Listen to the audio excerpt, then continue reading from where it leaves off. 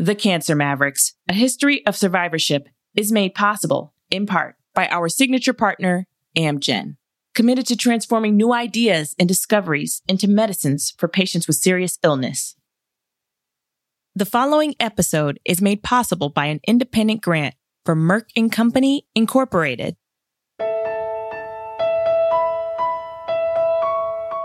I was living my dream working as a television producer. Ladies and gentlemen, Tamika Felder. I actually remember thinking, wow, 25 is pretty amazing. And then cancer comes in and says, hold up, wait a minute. Tamika was diagnosed with cervical cancer when she was 25 in 2001. You know, in the archaic age of 2001, we didn't have social media. We didn't even have the internet as we do now. I was diagnosed with brain cancer in 96. I was 21. We're going to tell you what it was like back in the day as a young adult cancer survivor trying to find your tribe and navigate life, love, sex, fertility, and so much more. I wanted to talk to someone who was in their 20s, who was just starting their career, who, wasn't married, who was, pissed off. Pissed off. From Offscript Media. My name is Matthew Zachary, and you are listening to The Cancer Mavericks, a history of survivorship. In this episode, we're going to dive through young adult cancer and look at the unique set of problems that survivors face. At a time in your life when you're supposed to be getting ready to take on the world, cancer shows up and ruins everything. Now, cancer at any age is craptastic. Cancer sucks for any age, but for young adults specifically. Sage Bolte is the Chief Philanthropy Officer and President of the Innova Health Foundation in Northern Virginia. Because of the financial toxicity, the relationship impact, the way that it changes their view on mortality and immortality, their ability to maintain a job or get hired when they are in treatment is significantly different than their older peers who have established careers. You're in the young adult category if you've been diagnosed anywhere between ages 15 and 39. Young adults in the cancer world are sometimes called AYAs, adolescents and young adults. But that term didn't even exist until the mid-90s. Before that, researchers were way more focused on pediatric cancer, even though there were more AYA survivors. The young adult voice is incredibly important because it was a group that was being lost between pediatric and geriatric. Many young adults are in utter disbelief when they get diagnosed. No one was there with me, and I felt so alone. I felt so scared. I actually thought that this doctor was a quack. She didn't know what she was talking about because I didn't look or feel sick. It's like, huh? What? What are you even talking about? I thought, you're nuts. I'm not sick. My father died of cancer. I know what someone with cancer looks like. Lindsay Norbeck was 9 months out of college, working her first job, living in San Francisco with friends. While she was training for a marathon, she noticed a canker sore that wasn't going away. I thought I was the healthiest I had ever been. Just a few weeks later, she was diagnosed with tongue cancer.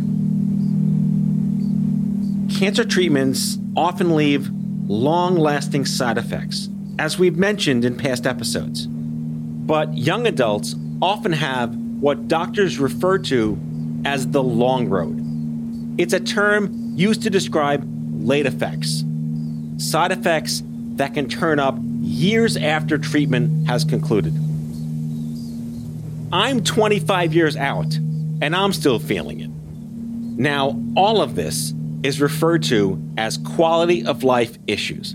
Sometimes it's abbreviated as QOL, and it's becoming more and more of a cancer research specialty. Quality of life is code word for side effect city. And when you're 80 and you have 20 years to go, maybe, you have to deal with side effects for maybe 20 years. But when you're 20 and you have to deal with side effects for 80 years, that is a different algorithm. A different algorithm. I love that. What does quality of life even mean? That's Sage Bolte again. It's the things that really make us feel like we aren't able to live in the ways we want, that we aren't able to do the things we want, that, I long for being able to take a walk in the park, but I can't even make it 5 steps, right? I long to want to be intimate with my partner, but I can't even get comfortable enough in my own skin to kiss him, right? Or to kiss her. Sage is also a clinical social worker who specializes in oncology. She's worked with some of the earliest pioneers in this field, and she's a certified sex therapist. Sex is kind of one of those really big quality of life issues. I'm like, am I ever going to have sex again? Tamika had to get a hysterectomy, chemo, and radiation. When her treatments were finally over, the only thing her doctor said about her post-cancer sex life was, don't have sex for 8 weeks. Like, I had the top third of my vagina removed. You can literally see every single staple that was stapled to hold my body together. When I get naked in front of somebody, what are they going to think? 1/3 of AYA survivors report problems with sexual function, and 1/5 report sexual limitations because of their cancer. You anticipate being 25 and having fun dating, probably not even in a significant relationship, just dating and having fun. And they're faced with very different kinds of conversations. On top of all those conversations, Tamika also had a health insurance battle on her hands. Her cancer treatments would cause infertility, so she wanted to freeze her eggs beforehand. But in 2001, Maryland health insurers didn't cover a cancer patient's fertility preservation treatments. I didn't have some bootleg insurance. I had a PPO and I paid a lot of money for it. I was denied, which is complete BS. Tamika's doctors fought by her side as she battled her insurance company on this. How could I not have been depressed being 25, just starting my career, losing my fertility? I wasn't in a rush to have children, but at some point in life, I had planned to have a family. It was a huge loss to Tamika, a shot at her quality of life. Tamika would later go on to testify for legislation in Maryland that required insurers to cover fertility preservation for cancer patients. For Lindsay, the marathon runner, her biggest worry was losing all or part of her tongue. That would affect speaking, eating, swallowing, kissing. But one of her surgeons was ready to try a unique course of treatment. Radiation first, instead of surgery first, to shrink the tumor. 8 weeks of radiation. That alone worked.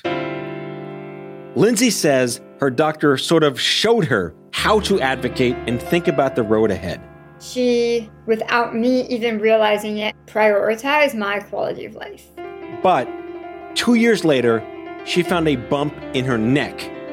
Her cancer had returned and spread to her lymph nodes. Doctors told her this time she'd need surgery, chemo, and radiation. Her oncologist went through the side effects with her, but never mentioned fertility.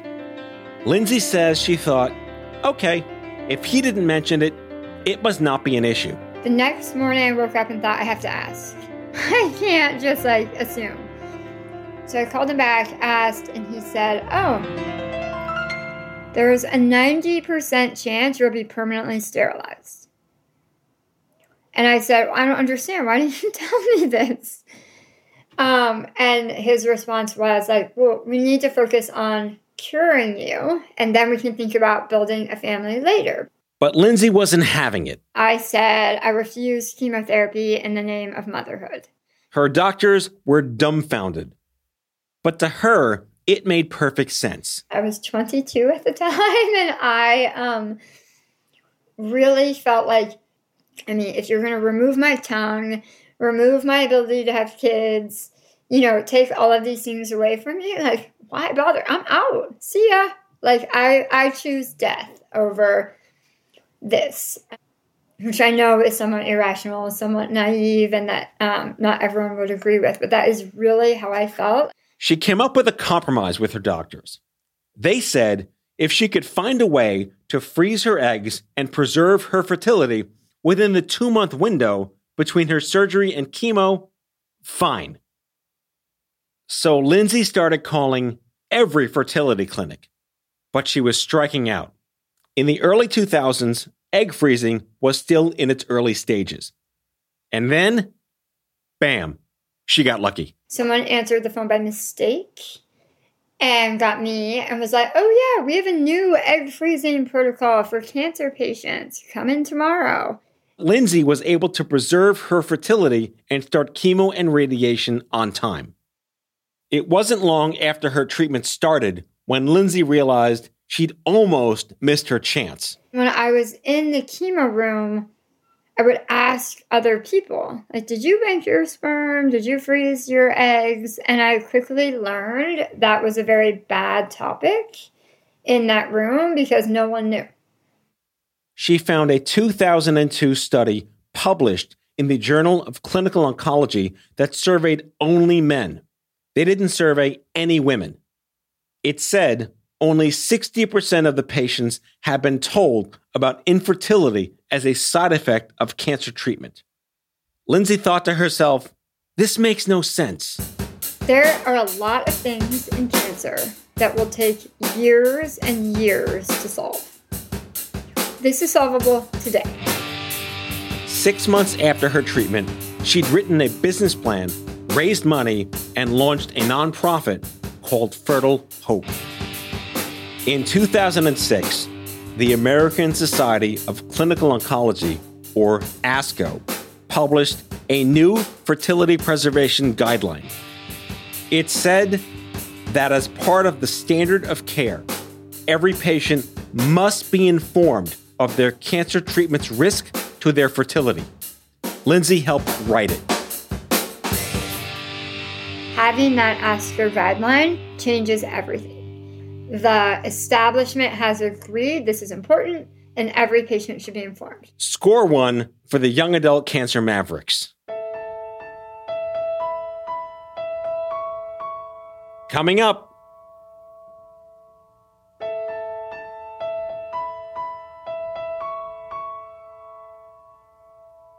Additional support for the Cancer Mavericks, a history of survivorship, is made possible by the following partners: Bristol Myers Squibb, Daiichi Sankyo, Merck, Seagen, Takeda, Pharmacyclics, an AbbVie company, and Janssen. Learn more about these supporters at cancermavericks.com. The year was 1997. I was finished with my cancer treatments, and I was 22 years old. It didn't even occur to me that there were people like me, cancer survivors in their 20s. I stumbled upon this support group at Gilda's Club in Manhattan. Gilda's Club was named after the late comedian Gilda Radner. I went to the infamous Red Door on Houston Street, and everyone there was like 80 years old. I stayed as a courtesy, but I never went back. It only reinforced that I wanted to be with people my age. Senior producer Mary Rose Madden is going to take it from here. In 1997, President Bill Clinton made big changes to Medicare, changes that advanced the war on cancer that Nixon had started. On New Year's Day, we'll introduce a series of changes in Medicare that will make screening, prevention, and detection of cancer more affordable and frequent. Screening and detection are important parts of catching cancer and curing it. But what about the care and support that it takes to survive cancer? What about survivorship? Okay, so you know how back in the 1970s, that cancer alumni group met in Albuquerque? They started to see that they shared many of the same problems, some physical, some psychosocial. And then the wheels of the survivorship movement started to turn. The movement was slowly chugging along, but in the late 90s and early 2000s, the topic of survivorship itself wasn't an issue that many people knew about yet. Patients weren't seeing the oncology social workers, care plans, survivorship centers that they might see today. And young adult survivorship support? No way. But then something so funny happened. People started coming out of the woodwork again, kind of forming their own second wave of a survivorship movement. Tamika, Lindsay, and Heidi Adams. I found my story to be very typical of a young person. You know, nobody thinks you have cancer. Nobody's going to suspect it. In 1993, Heidi Adams felt pain in her ankle. After 8 months of x-rays, ultrasounds, and multiple doctors, she was diagnosed with Ewing's sarcoma, a rare type of cancer that grows in and around the bones. She was 26 years old, and she went from traveling, bartending, kind of floating around the world, to an oncology wing. You know, you end up with a lot of time on your hands when you're sitting in a hospital bed and just thinking about things. So much thinking. Now, this is the early 90s, so still before Google, Facebook, GoFundMe, young adult cancer patients felt isolated, like they were going it alone. Sometimes they were in the pediatric oncology unit, where the chairs were a foot off the ground and there were Disney characters painted on the walls. Sometimes they were in the adult wing, AARP magazines scattered about.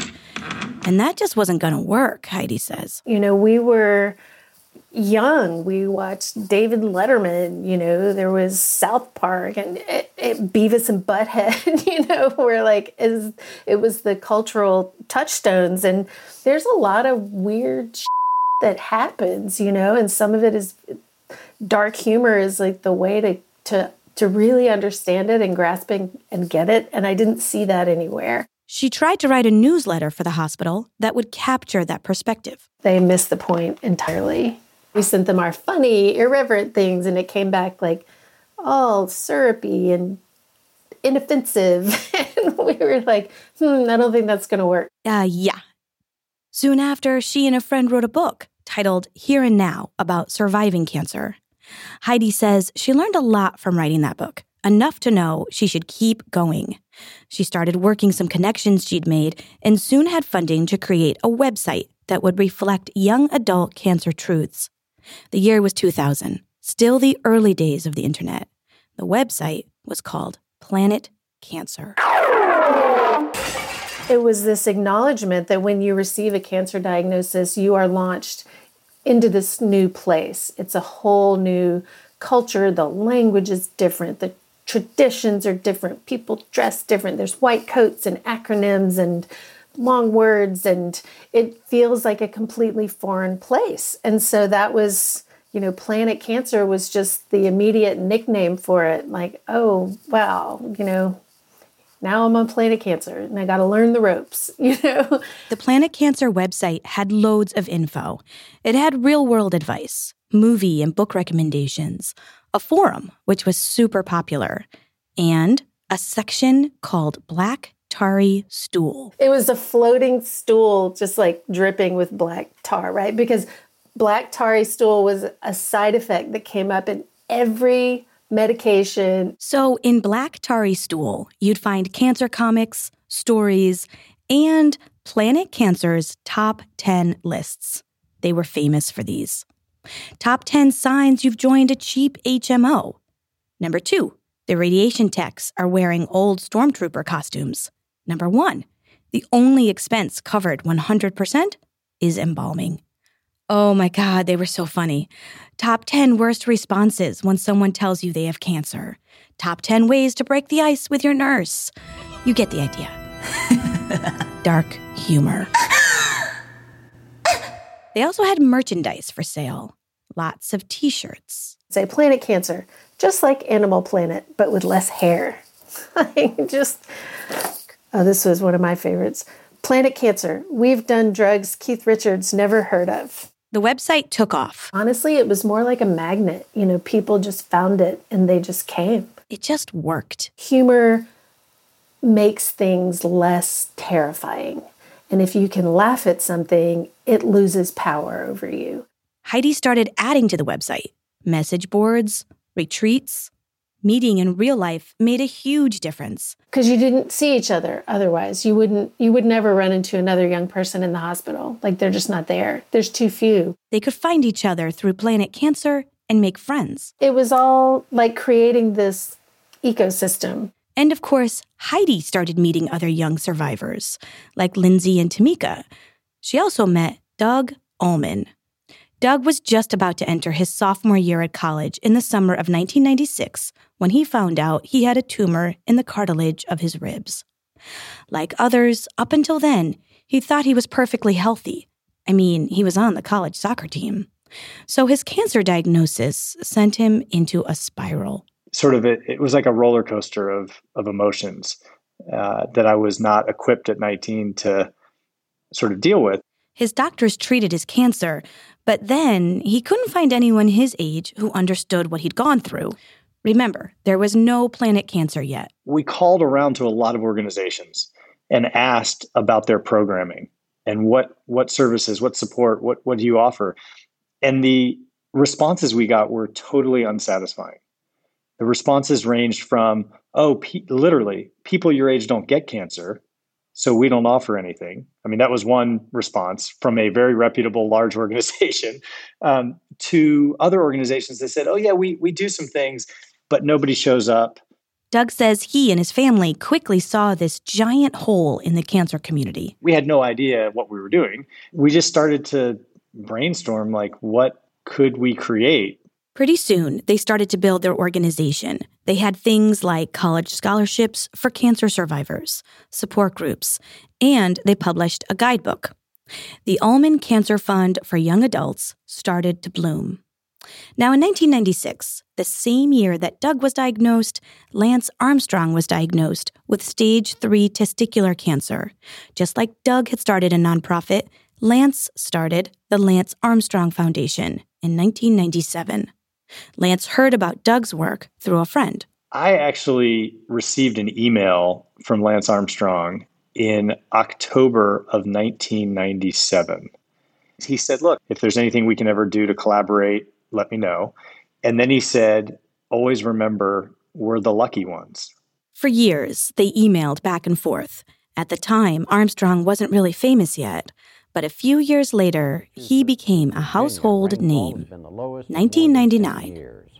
American Lance Armstrong won the 2,300-mile Tour de France bicycle race on Sunday. He had been diagnosed with cancer 3 years ago and dedicated his victory to other cancer survivors.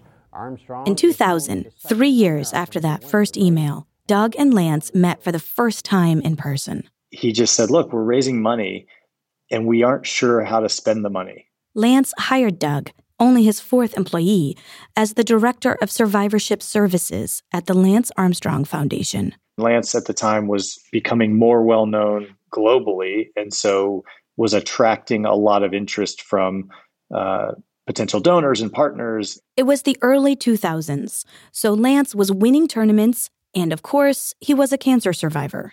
Doug says this combination made the fundraising possibilities seem endless. We grew very fast. And, again, there was tons of opportunity on the fundraising side. So events and development sort of grew quickly. And then the program side began to grow as well. Soon, Lance got a seat at the table, the big table. For 6 years, between 2002 to 2008, Lance sat on the president's cancer panel. That meant, along with doctors, researchers, and advocates who advised the president on the National Cancer Program, Lance was right there, talking up survivorship needs. We have to set some serious timelines and say, okay, great, we can study and review and assess, but at some point we have to act. Lance was on the panel pressing for concrete plans. If we don't set some timelines, then then we're just spinning our wheels, so to speak, and that's not very good, quite frankly. By the time it was 2004, Lance Armstrong had won several Tour de France titles. And then Nike stepped in. Nike came up with the idea for a yellow wristband with the word Livestrong imprinted on it. It sold for just $1. All the money went back to the Lance Armstrong Foundation. Doug says he was actually skeptical of the idea at first. I just wasn't sure. I wasn't sure that people would wear something like outwardly all the time, showing that they were a part of the cancer world. Nike made 5 million bracelets to start. We sold through the 5 million so fast. And at the time, we had 9 employees at the foundation. We had never run an e-commerce store. So it was a wild year or two of learning a lot. So rough numbers probably went from raising $15 million a year to 50.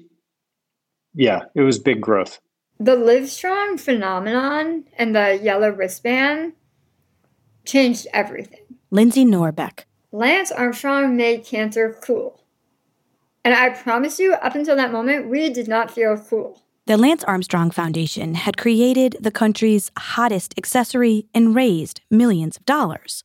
By this point, advocates were starting to meet and share info. Anyone in the young adult cancer world could see there was a bigger problem, Heidi Adams says. Right about that time, Dr. Archie Blyer had done his seminal research that showed young adult survival rates had not improved since the 70s. Dr. Archie Blyer is a clinical research professor at Oregon Health and Science University and a professor of pediatrics at the University of Texas McGovern Medical School. And Heidi says he's the godfather of the AYA cancer world. In 2006, Blyer published a study that examined survival rates from 1975 to 2000 in 3 age groups. We saw that the increase in survival rates of children and older adults had gone up about 10%. That's real progress. But there was no survival rate increase in one group. Dr. Blyer says when he looked at the data for young adults and adolescents, he was shocked. It says that they had no improvement in their survival rate, and so that the younger and older persons were catching up to them. They were starting to have the same good or better survival that AYAs, but AYAs were being left behind. The data was clear. There was a huge gap between the improvement for AYA cancer survivors and all the other age groups. And that was just a slap in the face. That's just like, really? That's just unacceptable. And so we went to the NCI and said, look, this is your data. What are you doing about it? And they said, not much. 2006, the Lance Armstrong Foundation sponsored a group of experts to take this data and create recommendations for AYA cancer treatments. Together with the NCI, they published a report called Closing the Gap, Research and Care Imperatives for Adolescents and Young Adults with Cancer. That report was the foundation for the movement. Everything coalesced around the Closing the Gap report because it was the first time that young adult cancer was acknowledged as a thing. After the report was released, the Lance Armstrong Foundation formed a group of researchers, doctors, and advocates. It was called the Young Adult Alliance. Doug, Heidi, Tamika, and Lindsay were some of those advocates. It was really fun to walk in and see the tribe of people who had all been attacking the same issue from different angles and to feel the power of something tangible being created.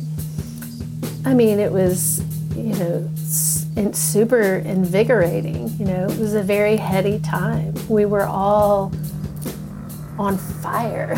We were evangelical. You remember? We're all, and we, recognized each other as feeling the same and wanting to do the same thing. The Alliance's job was to monitor the report's recommendations over the next few years. In the Young Adult Cancer Alliance, the Lance Armstrong Foundation was the giant. They'd raised hundreds of millions of dollars for survivorship and acquired Planet Cancer and Fertile Hope. They'd created summits, partnerships with the YMCA. By this point, Lance had won 7 Tour de France titles in a row. But allegations of his doping and bullying had been flying for years. In a 2013 interview with Oprah, Lance admitted that he'd been using performance-enhancing drugs. Yes or no? Did you ever take banned substances to enhance your cycling performance? Yes. Yes or no? In all 7 of your Tour de France victories, did you ever take banned substances or blood dope? Yes. Lance admitted to doping in all 7 of his wins. The chairman of the Lance Armstrong Foundation asked him to step down. They changed the name to Livestrong. It wasn't long before Nike's sponsorship was gone, and the organization's revenue took a nosedive. And the survivorship cause, Doug says that took a massive hit. So I think it had a huge impact. And I think, it's hard to overestimate sort of the impact. The corporate support went away. And that was a huge loss for the organization, but also just for the cause. Lance's fame brought attention that helped push the yellow bracelets. 80 million yellow bracelets had been sold. It was a feat of branding for cancer survivorship, and it showed public support en masse. But Doug says the scandal presented an ethical dilemma. Given the lying, obviously related to his athletic career, the juxtaposed with the authenticity of his cancer journey, it's like, how do you weigh the good and the bad? And what about the advocates who'd galvanized around the alliance? This dedicated grassroots community was deflated. And then you sort of had to say, wait a minute, what is our goal? How does this change things? The organization started veering away from young adult cancer issues, but the work the Alliance had done on the Closing the Gap report was about to pay off. The AYA survival rates that had once been stagnant for 25 years were now comparable to pediatric survival rates. Dr. Archie Blyer. The survival rates, let alone quality of survival, but the survival rates have really improved for AYAs since the GAP came out. And not only have survival rates improved, but there are quite a bit more medical experts focused on AYA cancer. If you look at the number of publications on young adults, AYA oncology, basically, there's now a journal, there's ongoing research, there are medical fellowships in young adult oncology. It's become sort of normalized in a way that it hadn't been before. With the websites, retreats, fertility preservation, and most notably, the improvements in the survival rate, the grassroots advocates claimed a victory. That was producer Mary Rose Madden. After this break, we'll take a look at the next big leap in the young adult cancer world.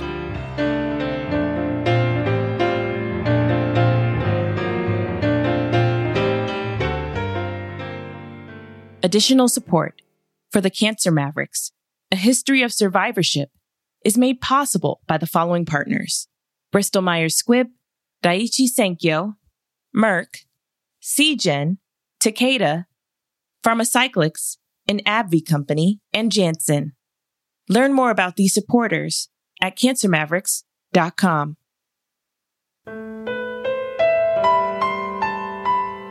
I spent a lot of time on Planet Cancer in the early 2000s, finally connecting with other survivors like me.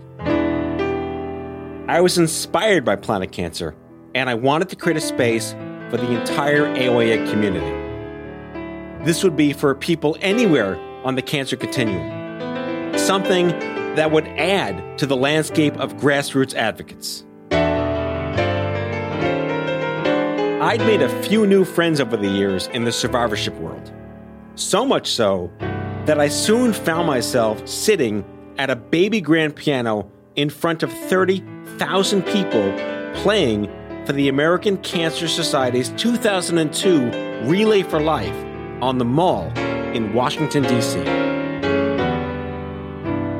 This was my awakening into the Cancerverse. And soon after that, I learned about the Young Adult Cancer Alliance. I founded a nonprofit in 2006 called I'm Too Young for This.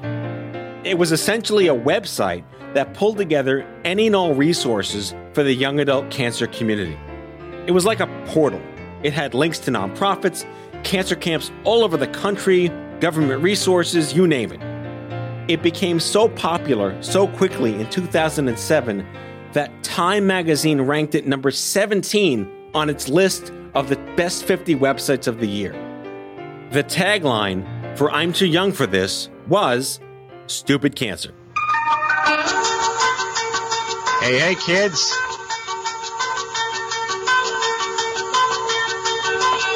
It's the Stupid Cancer Show. That was the first episode of my internet radio show. It streamed live on Monday nights for 2 years. We are live on the air. Unbelievable. 9:04. Monday, Memorial Day, May 28th, 2007. The inaugural broadcast of the Stupid Cancer Show. The first live streaming radio broadcast giving voice to young adults affected by cancer. I produced it, I hosted it from the spare bedroom in my Brooklyn apartment for years. Eventually, I got tons of volunteers to help. We saw the numbers in the Closing the Gap report and were angry that young adult cancer was in the state it was. We were being ignored. And we were thinking, we need to raise some hell. And soon after the show launched, I met a guy who would help me do just that.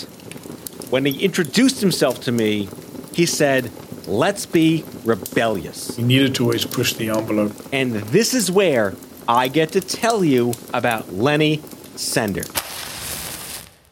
Lenny is an oncologist who specializes in AYA. We came together as a physician advocate. Coming together was like a message of listen to this advocate, listen to this patient, listen to his unique story, and then say, let's take it on any of the other patients you have. Lenny is also the guy that started the Journal of Adolescent and Young Adult Oncology, the first of its kind. He became the chairman of the board of I'm Too Young for This. In 2009, the I'm Too Young for This Cancer Foundation formally became Stupid Cancer. The manifesto for Stupid Cancer was that it didn't matter what stage your cancer was in or how bad you had it. This was not a competition. We were focused on what we had in common. And the new tagline was Get Busy Living. We want you to survive. We want you to thrive. We want to be able to get you through the trauma of what you're doing now. Lenny was a great person to bounce ideas off of. He had a medical background, but he was down to earth. And he was the kind of guy who gets done. Having an internet radio show was amazing. It was one of the first of its kind. But we started thinking, what else could we do? We wanted to have a retreat that people would go to. They wouldn't be at home. They could go to a place and be amongst other survivors or ongoing cancer people. The inaugural OMG Cancer Summit took place in 2008, and they followed every year after that. The conference had talks about dating and sex. We had late-night dance parties, trivia nights, scavenger hunts, cancer comedians. She points at me, and she says, has he banged sperm? And my mother says, sperm? Loud enough for people in distant zip codes to hear her. We had performances from pop stars like the Bare Naked Ladies. Their lead singer was a young adult cancer survivor. Hi, I'm Kevin. This is Tyler, Ed, and Jim with Bare Naked Ladies. 10 years ago, I was diagnosed with CML, which is leukemia, a form of blood cancer. And I received a bone marrow transplant. And 10 years later, I'm still here. I'm very happy to be here.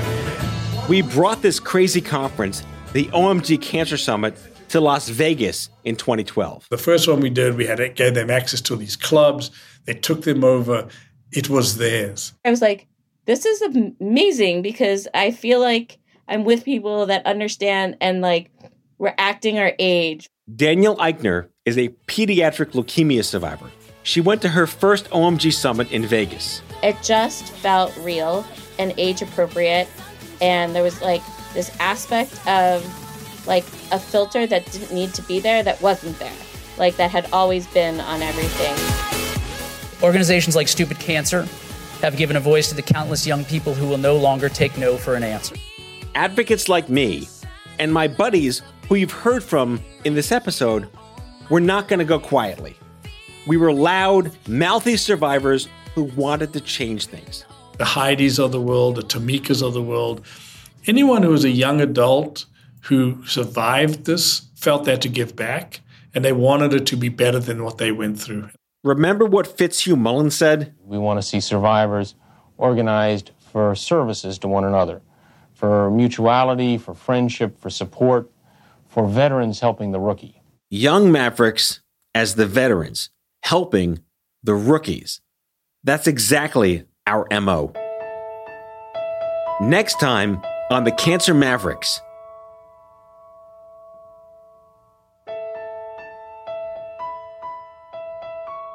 Katie Couric gets a colonoscopy on national television and changes Americans' relationship with cancer.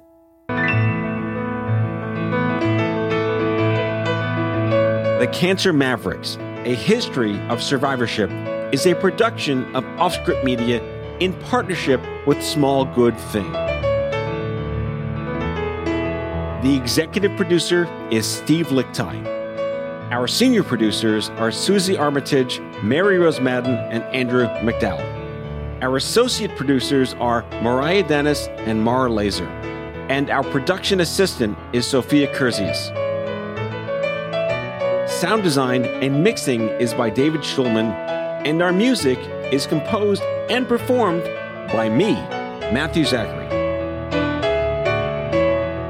For more information about this series, visit cancermavericks.com. That's cancermavericks.com.